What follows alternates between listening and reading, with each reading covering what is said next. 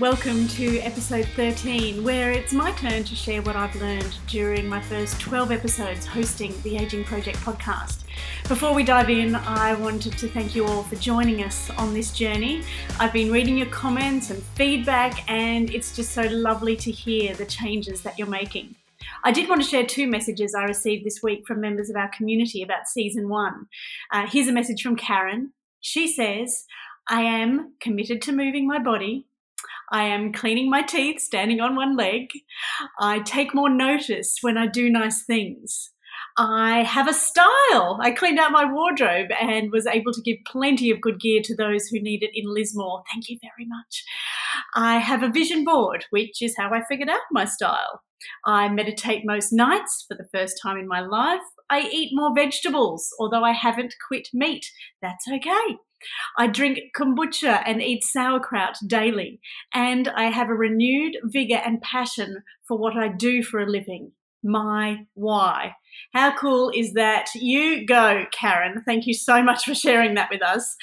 Pauline also emailed and said, from the first episode, I was hooked and eagerly looked forward to each Monday morning to get my weekly dose of support and inspiration. Along the way, I feel like I found my tribe. Me too. Each topic resonated with me as if the podcast was written for me. Slowly, I'm finding my groove, my mojo. But most of all, I'm exercising more and not giving myself excuses because I'm making myself a priority by respecting myself. The extra exercise hasn't reduced my waistline yet, but my mind is clearer and more positive. I am conscious of finding moments to look into space, to be in the moment without technology, to consciously eat, breathe, be grateful, and notice joy somewhere. Pauline, you are definitely moving in the right direction, so well done. Congratulations. I believe a mindset shift and deciding to make yourself a priority is critical, so well done to you. So now it is my turn. I thought I'd share 3 of my biggest aha moments. You know, those moments where something really resonates, the penny drops, or tweetable moments, as Oprah says. So my first tweetable moment came in episode 1 with the fabulous Dr. Vonda talking all about movement and mobility. Let's take a listen. When I think about why I get up every day, it's because I know that by saving mobility, I'm actually saving lives. And the reason is that there are 33 chronic diseases, everything that you would think about, whether it's heart disease, stroke, dementia, Alzheimer's, is positively impacted by mobility. For instance, the more you move, the healthier you are. So I know that as an orthopedic surgeon, when I restore your mobility, I'm actually saving you from the ravages of chronic disease. And that is worth getting up for in the morning. When it comes to movement and exercise, my mindset has shifted dramatically since chatting to Dr. Vonda. I can hear her voice saying things like, you dramatically change when you do nothing for yourself. Or you can be healthy, vital, active, joyful if you believe you are worth the daily investment in your mobility. Or I can't make you do it, only you can do it. Only you can make yourself move. The woman has a way with words. For me, rather than thinking about exercise as something I should do, it's become something I want to do, I need to do for me. I want to do whatever I can to avoid chronic disease, to stay healthy for as long as possible. But before Dr. Vonda, I was missing the why. Why do I need to prioritize exercise? I know that I can hide a few extra kilos with smart wardrobe choices, so I'm okay. But now I know that wasn't helping my health. For me, exercise has become a daily investment in my health. It might be just a 15-minute walk, but I'm committed to doing something small each day. It's a daily must. So my mindset has shifted, which is a big change.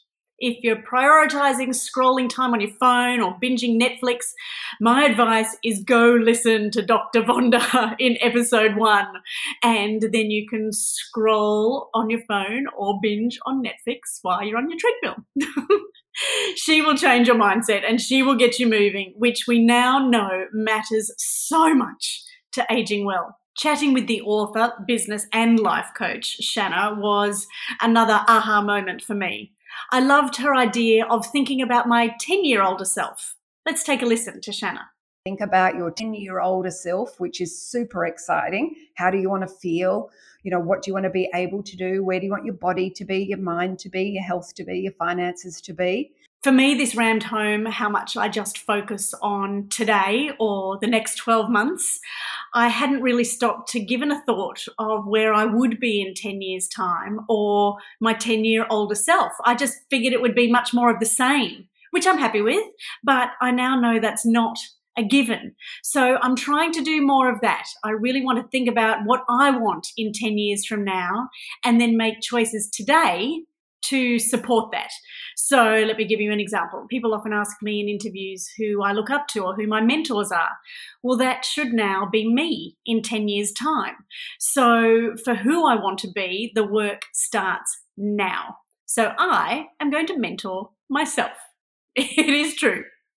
My third tweetable moment was with Elise Catchlove talking all things meditation.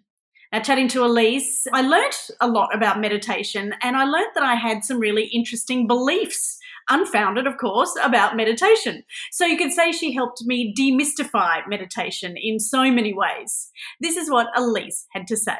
And so meditation it helps you sleep better. It helps get rid of fatigue from the body, stress from the body, so we're not triggered so quickly.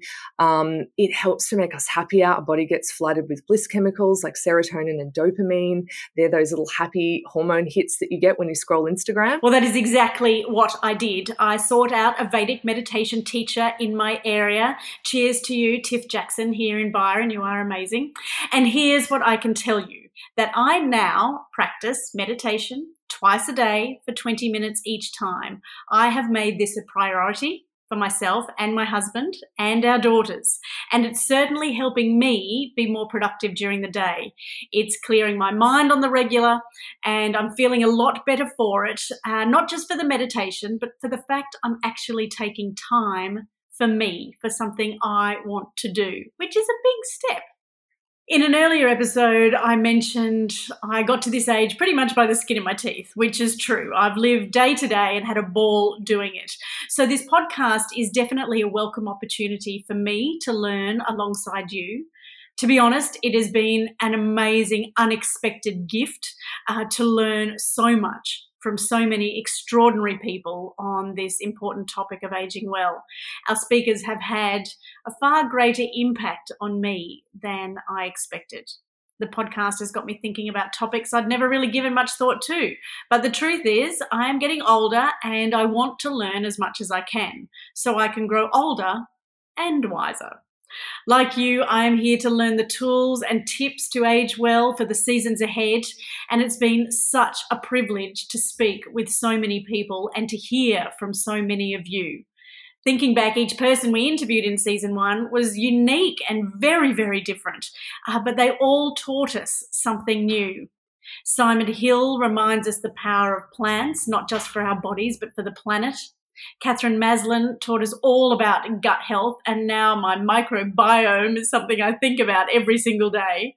The beautiful Dr. Peter Wright encouraged us to listen to our bodies and embrace our physiology. So as we move into perimenopause and menopause, we can embrace it, not be so scared of it, not be so horrified about what's happening, but actually have the knowledge to know that this is empowering and it's moving into a new time in our lives. Georgie Coughlin, oh my goodness, what a guest and what a chat.